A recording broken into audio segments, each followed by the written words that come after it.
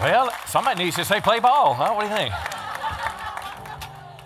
You know, if we can sing our national anthem and give thanks to God at a ball field, how many know we can thank God for his goodness in the house of the Lord? I stand before you today as a citizen of two kingdoms. My ultimate allegiance is to the eternal kingdom of God, but I'm also a citizen of the United States of America, and I have responsibility as a Christian citizen, and that's why we're celebrating the 4th of July weekend. I'm going to be starting a new series next week called Call to Fall, and it's a series about prayer, falling before the Lord in prayer, and it's going to help you in your personal prayer life. We'll address a little bit why some prayers aren't answered, the purposes of prayer. I think it'll help a lot. But this week we're going to talk about the 4th of July and America's Christian heritage. And I don't know if I made a good decision or bad decision, but I'll let Pastor Travis pick out some socks for the 4th of July for me here. America, 4th of July, religion, Christianity, it's a little controversial, a lot misunderstood. And I want to set the tone for that tension with a video of something that happened in Dallas just a few days ago. And so take a peek at this. Faith under fire in Texas. This billboard taken down after a Dallas newspaper columnist and the mayor took offense with the message. The sign was put up to promote Pastor Robert Jeffress's upcoming event.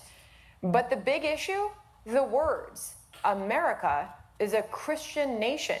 Here now, the man behind the message, Robert Jeffress, pastor at First Baptist Church, Dallas, and a Fox News contributor. Pastor Jeffress, thank you for being here tonight. So what was the issue with this billboard? Well, according to the Dallas Morning News, they wrote this scathing article about this message, calling me a bigot for saying that America is a Christian nation. And this sermon, Sandra, is simply my recounting the historical evidence for the Christian foundation of our country. They interviewed the mayor, who said it was also divisive and hatred and, quote, did not represent who the city of Dallas is. And so 24 hours later, the billboard company called us, cited the Dallas Morning News article and the mayor's comments in that article, and saying they were going to pull down the billboard. And Sandra, I want to make it clear, we respect the right of the billboard company not to propagate a message they aren't comfortable with. What our argument is with the mayor of Dallas, he does not have the right to weigh in on this, to disparage our church, and to directly or indirectly influence the billboard company. You know, one thing the Supreme Court made clear 2 weeks ago in the wedding cake case was government has to remain neutral, cannot be hostile toward religion, and we think Mayor Rawlings has been hostile to the First Baptist Church of Dallas. And Sandra, that phrase, America is a Christian nation, is actually a quote from John Jay, the first Chief Justice of the Supreme Court, and 2 Supreme Court rulings. So this is hardly an un-American or divisive idea. Has it come down, the billboard? I think so. But we have a billboard company, another one, that has put up 20 to replace these 2 the first company took down. Pastor Robert Jeffress, it's great to see you. Thanks, Sandra. Well, you sound a little biased to me. But on a serious note, is it divisive and hateful, or is it true? Now, clearly, you look around America today, and the way America, our nation lives, you know, much of what's going on, it's not biblical, it's not Christian. But was America founded as a Christian nation, I guess is the question. This is what I want to address today. Let me read first to you. If you heard what he said John Jay, the first Supreme Court justice under George Washington. Now, you can't get any more foundational than that. Here's what he said. He said, providence, which is his word for the superintending God, providence has given to our people the choice of their rulers, and it is the duty as well as privilege and interest of our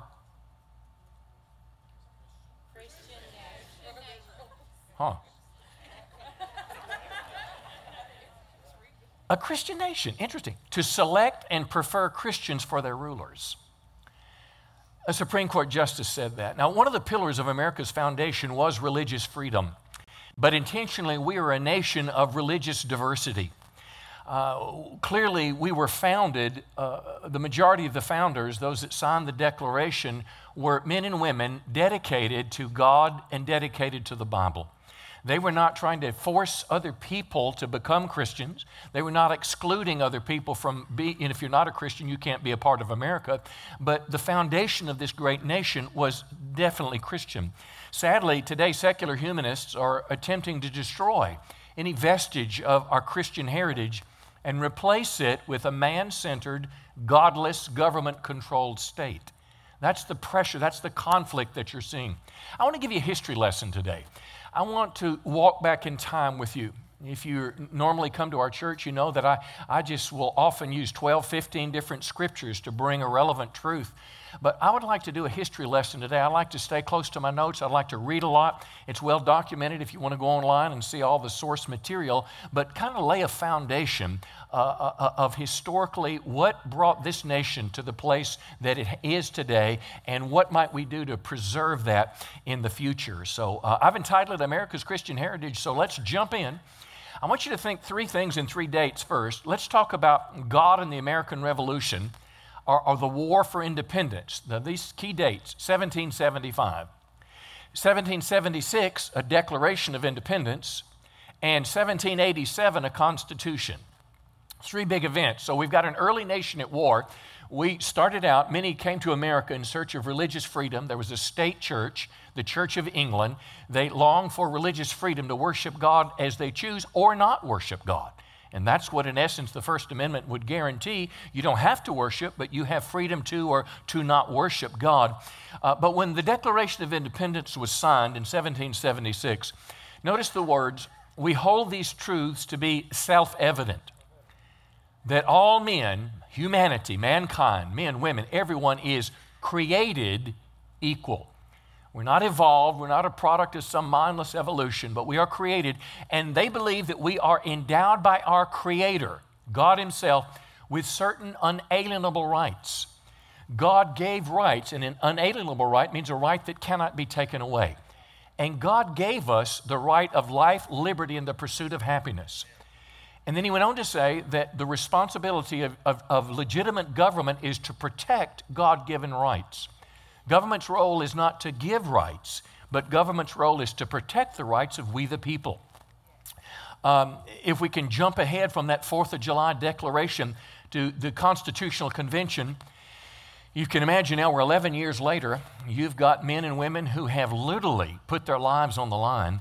They got out there, the King of England, they were in his crosshairs. They were doing everything they can to kill these signers of this declaration. Well, now we've kind of gotten past that.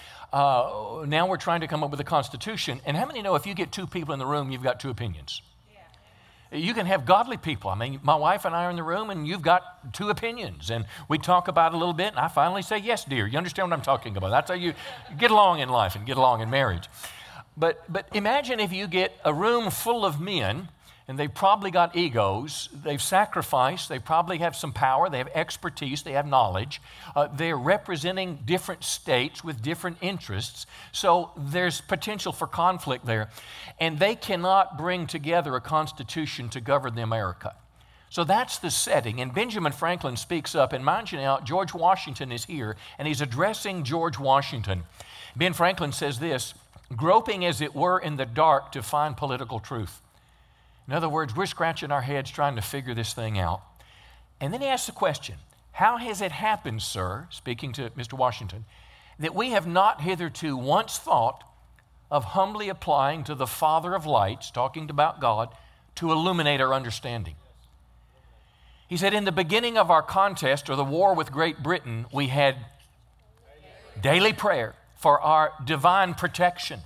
Our prayers were graciously answered, but have we now forgotten that powerful friend, referring to God? The longer I live, the more convincing proves I see this truth that God governs in the affairs of men. It's not Republicans, Democrat, Libertarian, or the other dozens of political parties in America. It's not the state itself, but God is the ultimate orchestrator of affairs. And then he quotes a Bible verse. He says, if a sparrow, a bird, cannot fall to the ground without God's notice, is it probable that an empire can rise without his aid?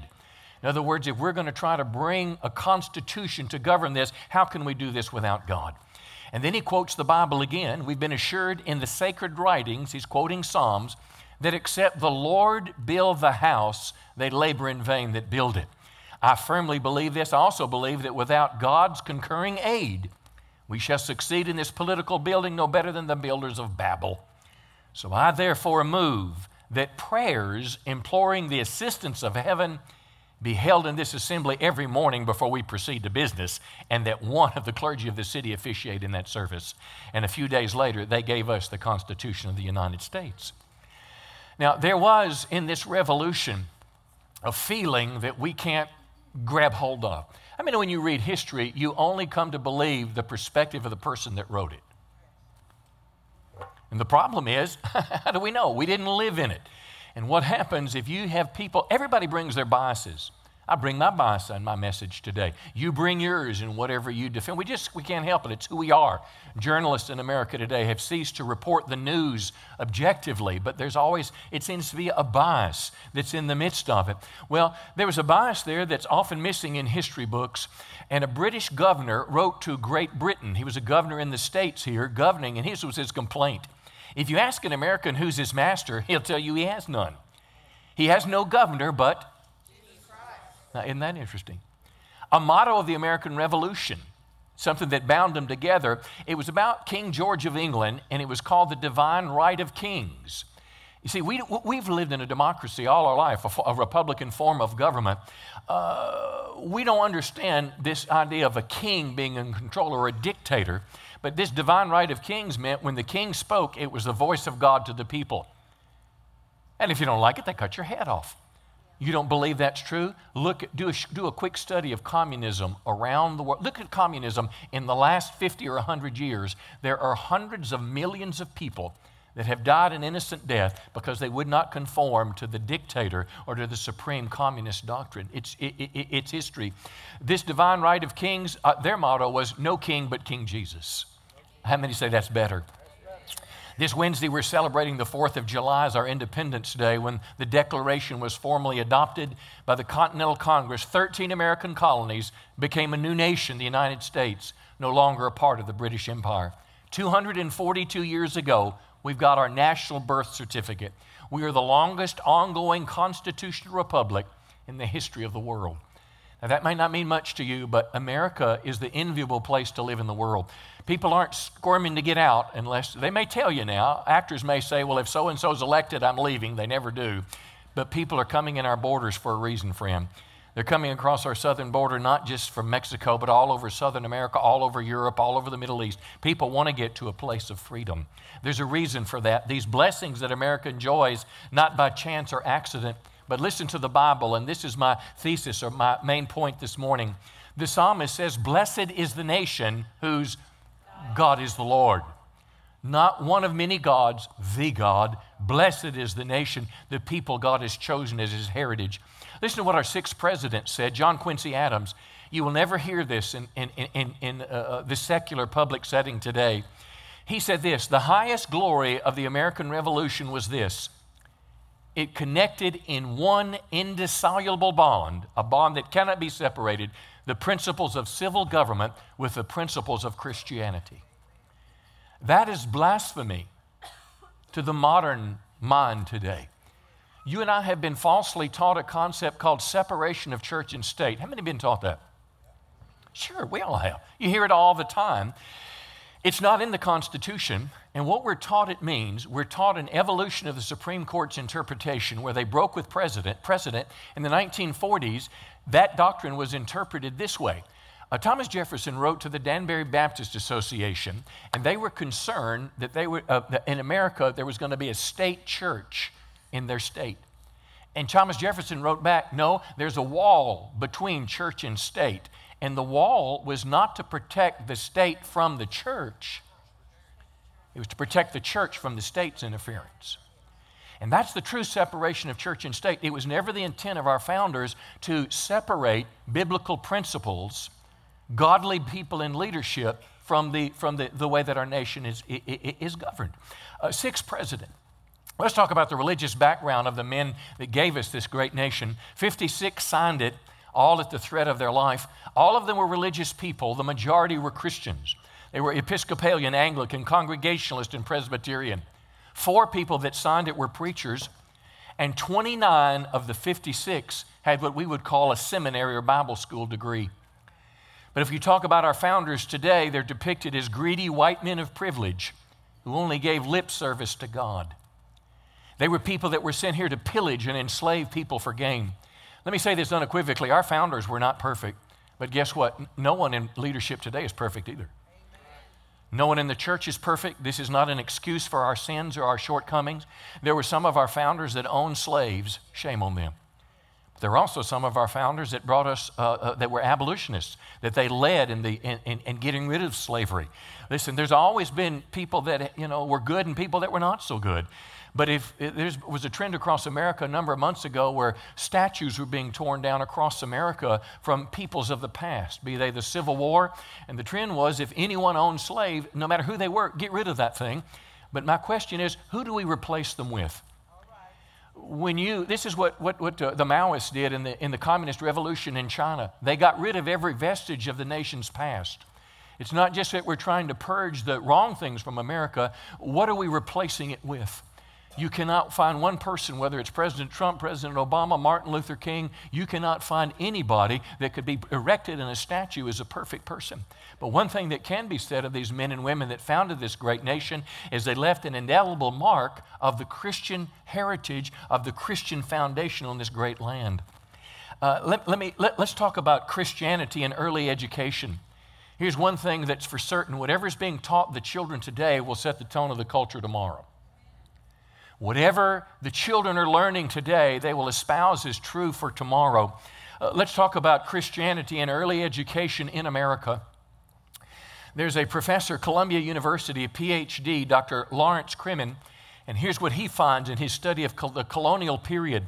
In the colonial period, listen now, the Bible was the single most cultural influence in the lives of Anglo-Americans. The Bible. He went on to say the cornerstone of early American education was a belief that children are the heritage of the Lord, a quote from the Bible. This is a historian, not a politician, but this is someone simply going back and looking at the founding of this great nation. The New England Primer, it was the first book, the first textbook, if you were a child, not only in early American history, but all the way up into the 1950s. That's a long time when kids were taught to read in the old phonics lessons. But you know that New England Primer also taught them how to pray. How many were taught to pray when you were a child? Now I lay me down to sleep. I pray the Lord my soul to keep. If I should die before I wake, I pray the Lord my soul to take. Raise your hand if you were taught to pray that way. Look around the room right now. Where do you think your parents learned that? It was not Sunday school. It was taught in the public schools of America. See, we're taught today this erroneous doctrine of the separation of church and state, that there's no room for religion in our public schools. Friend, they have religion in all schools. It's called humanism. If it's not centered in God, it's centered in man. But they also learn the ABCs. If you were in this New England Primer, here's how you learn ABCs. For the letter A, it was in Adam's fall, we sinned all. The letter B, heaven to find, the Bible in mind. C, Christ crucified, and on down the line. By the time the kids learned ABCs, they also were well acquainted with Bible stories and concepts of right and wrong. And I suggest to you that's what's missing in America today. We're no longer teaching concepts of right and wrong. The New England Primer was replaced with Dick and Jane. How many were taught to read with Dick and Jane? Now, how can you argue with two kids? Everything was moral, everything was upright, but what was missing was God. And Dick and Jane now have been added in the curriculum. We're having books like Heather Has Two Mommies. At the same time, test scores began dropping. There was a moral decline among our youth and a rising crime rate. I suggest because we don't know the difference between right and wrong. And we have adults that don't know the difference between right and wrong. We're witnessing around us in America today what could amount to a civil war in America. As another Supreme Court justice has retired, there is a sense now that, listen, if there was a conservative or someone that was a constitutionalist that was placed into office, it could undo a whole lot of things. And it is a cultural uprising happening. Yesterday, there were tens of thousands of people that were rioting. One had to be shut down. I think it was in Portland, Oregon yesterday. It had to be shut down because violence was breaking out. See, violent threats are everywhere. But there's more death threats going on today in politics than I've heard in my lifetime. That if you're on the wrong side of the issue, the political left does not mind using threats, death threats, violence to get their way. I suggest this stems from not knowing the difference between right and wrong. Our Constitution gives us the right to freely assemble, but it doesn't give us the right to riot. Come on now. It doesn't give us the right to threaten to kill someone. It doesn't give us the right to harm someone. How many know the Bible offers a better way?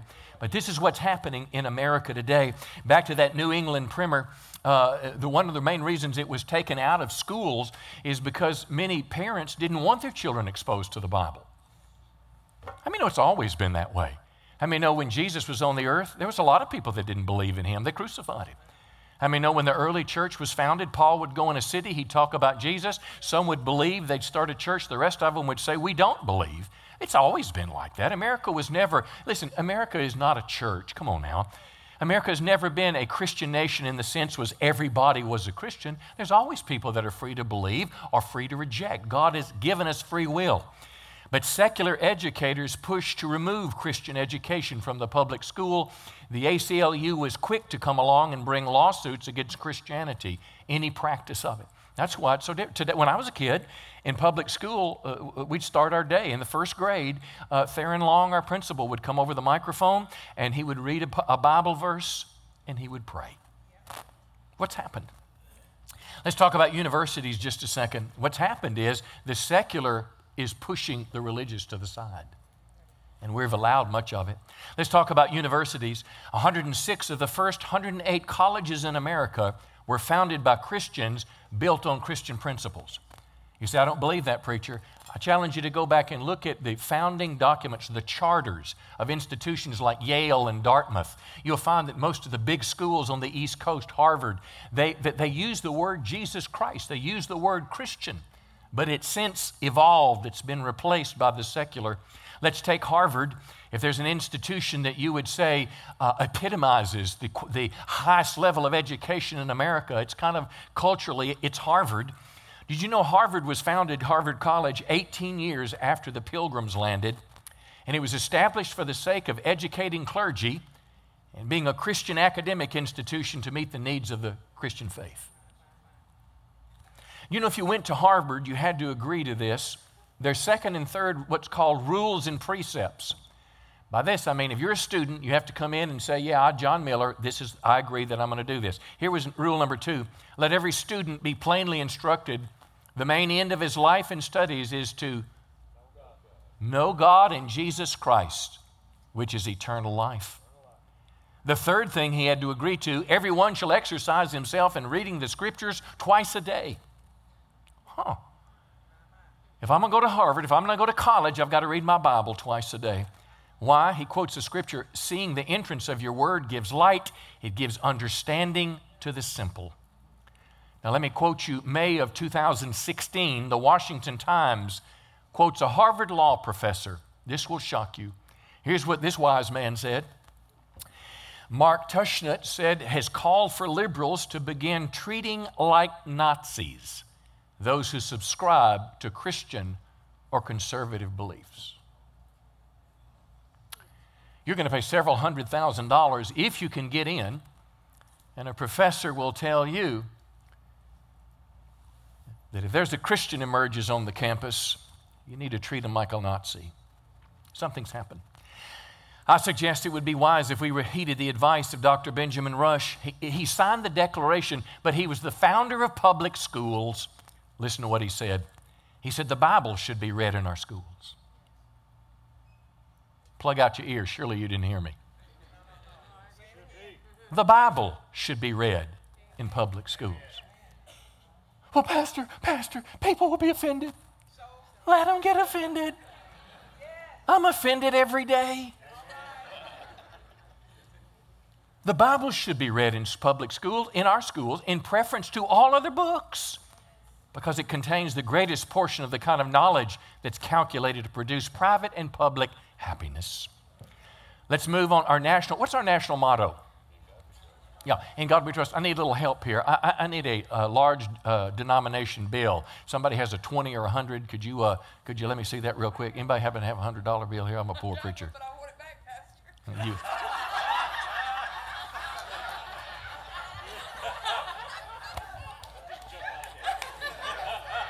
She said, I've got one, but I want it back. She read your notes. What, Jason, you can read, can't you? Sure. What does it say right there? In God we trust. Thank you. In God we trust. It says it on all of it. I want to tell you something really cool. How many Arkansans in the room? Raise your hand here. You may not know this, but about a year ago, your state legislature passed a law and your governor signed it that in every classroom in the state of Arkansas, every public building, that there should be our national motto, in God we trust.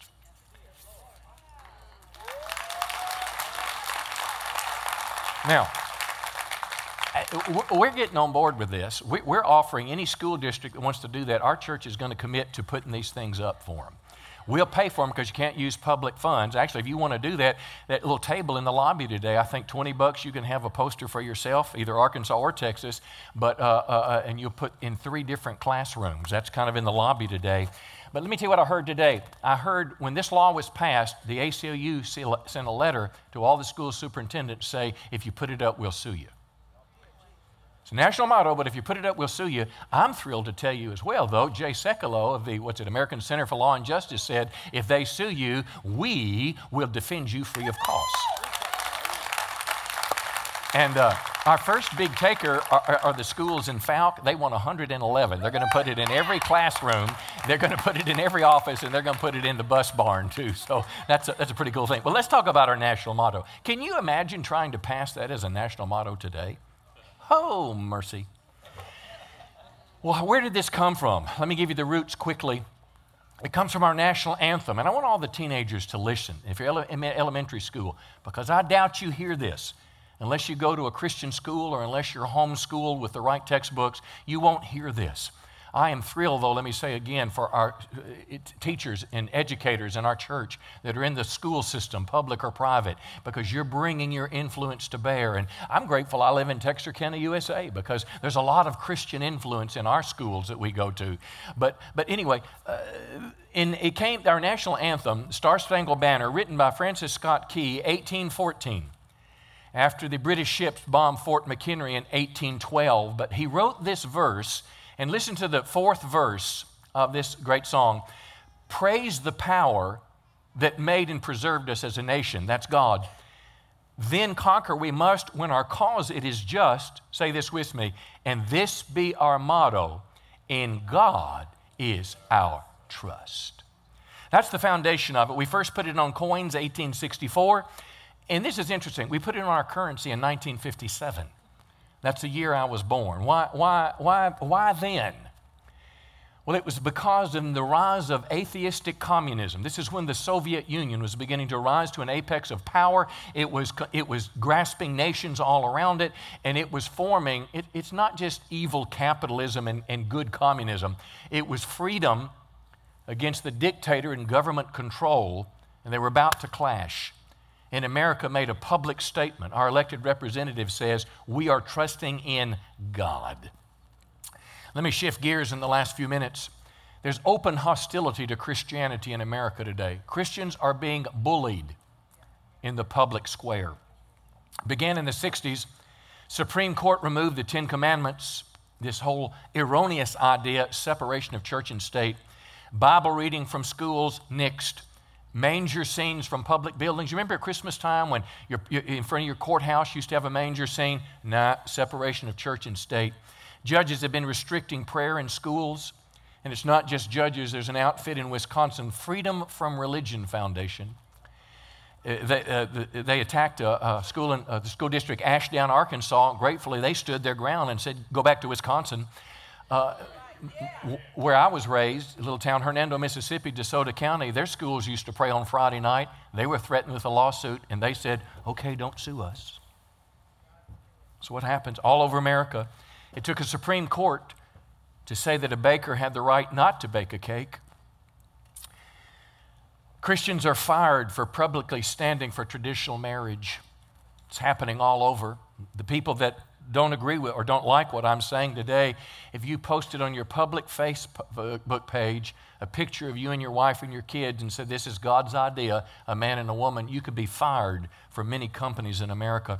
Crosses, Christian cross, all cemeteries all over America, all over the world, they're being torn down systematically simply because they are Christian. Chaplains are told not to pray in Jesus' name. Under God is often deleted from our Pledge of Allegiance. I can go on and on with this. Hopefully you know it's out there. But what I want to encourage you to do, let's crawl out from under the rock. And let's realize that as a Christian, we can stand against the tide of humanism, this antichrist spirit. We don't stand against the tide with a knife and a gun. We stand with a rational argument. We stand with Christian compassion. And if you have to defend yourself, you have to defend yourself. But are you with me today? We don't bring ourselves down to that level, but we also don't back down. And I want to encourage you to join me in having 3 biblical role models in this fight, this war that's going on. The first is the Apostle Paul. The second one is Daniel, and the third is Jonah. Let me talk briefly. Here's what Paul teaches us. Paul said it basically, use your rights as a Christian and get involved. Now, what do I mean by this? Stand up for your rights. Paul was being persecuted. They were out to flog him. That's how they were going to get information from him.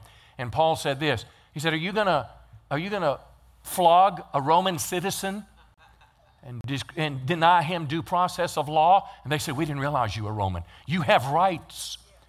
So this Christian stood up and said, hey, look, I have the right to stand here. I want to remind you of the Bill of Rights. The Bill of Rights is the first addition to the Constitution. It is a refinement. It is an underscoring of some things that were perhaps missed or not emphasized. And the very first comment that our founders gave us was a protection, the freedom of religion. And when I say the freedom of religion, it's the freedom to practice religion or not. If you want to reject it, you don't have to do that, is the way our nation was founded. You don't have to become a Christian, but you're welcome to. But here's what it says. Congress shall make no law respecting an establishment of religion. Over time, judges have interpreted that to mean the whole concept of separation of church and state, where the church can't have any influence in the state because we're establishing religion.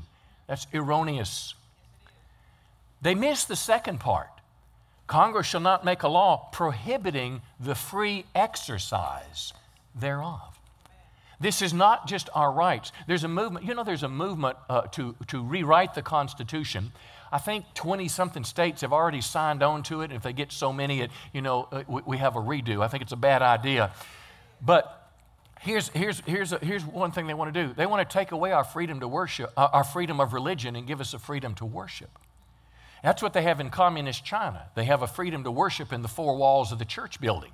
But a freedom of religion is in the workplace. If you as a nurse or a doctor don't want to be a party to an abortion, or if you're in a hospital that doesn't want to perform abortions, the government cannot force you to do it because of the right of conscience. It's one of the greatest guarantees that we have. I'll illustrate this, standing up for your rights. Todd Starnes, he's a great editorialist, writer today, and he writes about a school not too far away, East Central University in Oklahoma. This was about a year and a half ago. But this university, bowing to political pressure, here's what they were going to do to their chapel. Remove the crosses, remove Bibles, and other religious symbols from the campus chapel. Why would you have a campus chapel were it not for the practice of religion? But don't you understand? People get offended. Let them get offended. Where is it written that I have the right to be offense-free? And listen, I don't mean you and I being some arrogant, self-righteous, bigot, demanding people to do things. Now, come on. But listen, everyone has the freedom to choose. So here's what he said. Christians, stand up, mobilize, and fight back. Appeasement is not the answer. Going along will not get it. So bombard the university president and state attorney general and get the alumni, basically tell them this. Pull out their $100 bill that says, "In God we trust," and say, if you don't want to recognize God, we're not going to entrust you with our money. Have the courage to stand up. Listen, why, Pastor? Because if we don't stand for our rights today, our children won't have them tomorrow. Our children could be raised in a nation where they don't have the freedom to worship, or in schools they're forced to, and before you know it, what have you got? You got an atheistic nation. I think what's behind the pastor and the billboard that I showed to start this message, and the Dallas mayor, it was a form of bullying, but he stood up for his rights. And I would imagine, I don't know this for sure, I've not researched it, but did you hear him say when 2 billboards got taken down, another billboard company said, "We'll put up 20"? Yeah. I bet you there's a Christian involved somewhere. Yeah. I bet you somebody pulled out a checkbook. I bet you somebody that owned a business that said, "I'm going to stand, I'm not going to be bullied." So, first thing I'd say to you, be like Paul, know your rights and stand for them. And let me tell you the last two. Be like Daniel. Daniel was a man. Daniel didn't live in a republic. He didn't have, a free vote. Daniel lived in a democracy. He lived under a pagan king. Daniel was elevated in terms of the country's government, doing a great job, but simply because he believed in the God of the Bible, they wanted to shut him down. So they made up this law just to trick him and catch him. And the law was, if anybody prayed to any god for the next 30 days, other than the pagan king, he'd be thrown to the lions. Daniel read it, he heard about it, and the Bible says he went home and he prayed 3 times a day, just like he'd always been doing. And you know the rest of the story. What am I telling you in this, friends? Have the courage to do right, even if it could be costly. Have the courage to stand up. Listen, they might put you on a fishing pole and let you down in there with the kitty cats. Well, guess what? God might do for you what he did with Daniel. He shut the mouths of the lions, and everything turned around on a dime because God intervened.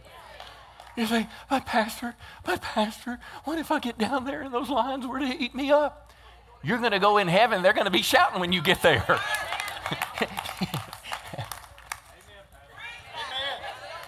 I don't want to die. I don't want to fight anybody. I don't want a lawsuit. But guess what? I also don't want to die, be on my deathbed thinking I wish I would have had the courage to stand rather than bowing to the forces of our day. Let me give you a third one. There's where the hope is. Be like Jonah. Speak the truth in love in hopes of a spiritual awakening. Let me tell you what the problem is in America today. You see these forces being aligned. This is not Republican, Democrat. It is not conservative, liberal. As Christian citizens in America, I choose a political party. I choose a label, but it is way, way, way, way, way bigger than that.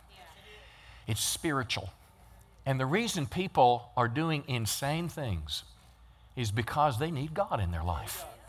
We forget sometimes that Jesus is the light, and he brought light to our eyes, and we understand things were heretofore hidden from us. That's the exact same thing that people in the world that are doing crazy things need. They need the light of God. They don't mean me to beat them up with the gospel. You know what happened in Jonah's story? Jonah didn't want to go, but he went. He went around a city of 120,000 people, and the Bible says these 120,000 didn't know their left hand from their right. What that means is they had no sense of moral correctness. They didn't know what right from wrong. Let me illustrate this in this way, perhaps in our culture. How about the whole transgenderism push? Here's the question. Do I have the right to decide if I'm a man or a woman? Or has God already decided that has the Creator decided that when I was born, which is very clear in 99.7% of the American population? The Creator's assigned my birth. The question is, will I submit to the Creator or will I not? But our culture is going to the insane edge where it's telling kids 4, 5, 6 years old, it's okay if you can be a boy. You can have pink toys and blue toys. You can have both, and you can choose what you're going to be. Can I tell you, friends, listen, it's called gender confusion in the scientific community for a reason. Because people are confused and they need help to be led in the right way. The suicide rate among transgenders is astronomical. See, this is one of those arenas where biblical truth, understanding the Creator's role, that when God made you a little boy, God didn't make a mistake. Yeah.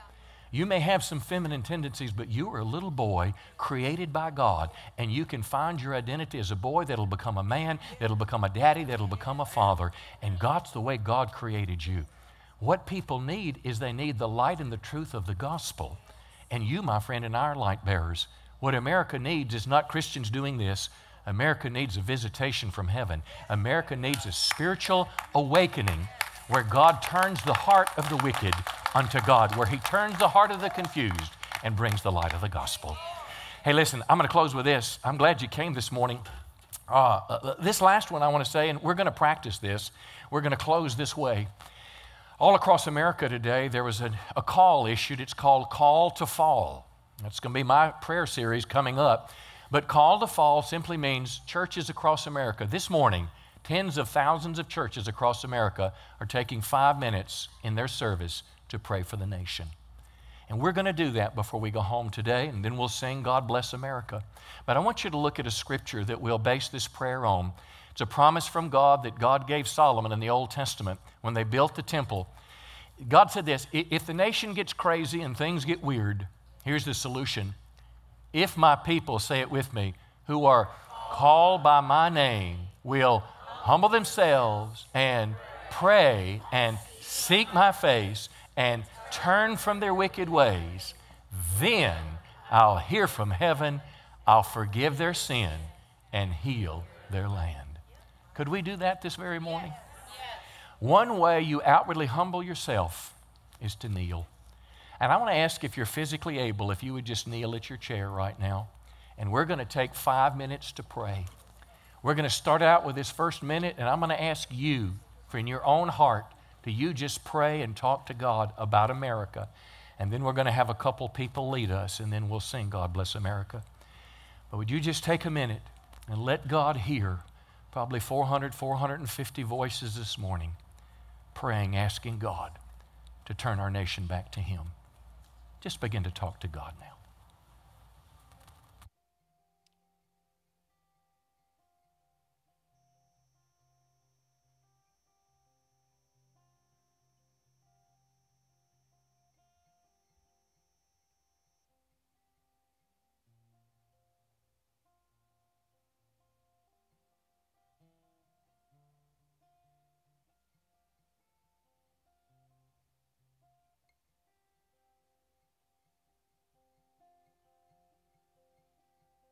Lord, we pray for your church today.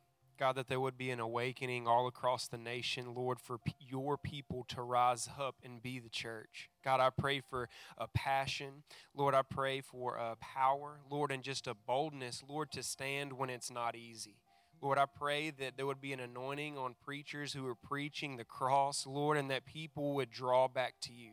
God, that sons would be drawn to fathers, fathers would be drawn to sons, Lord, mothers and daughters, but Lord, that your people would rise up, God, and be the church. Lord, we just pray for a spiritual awakening, Lord, in our hearts today.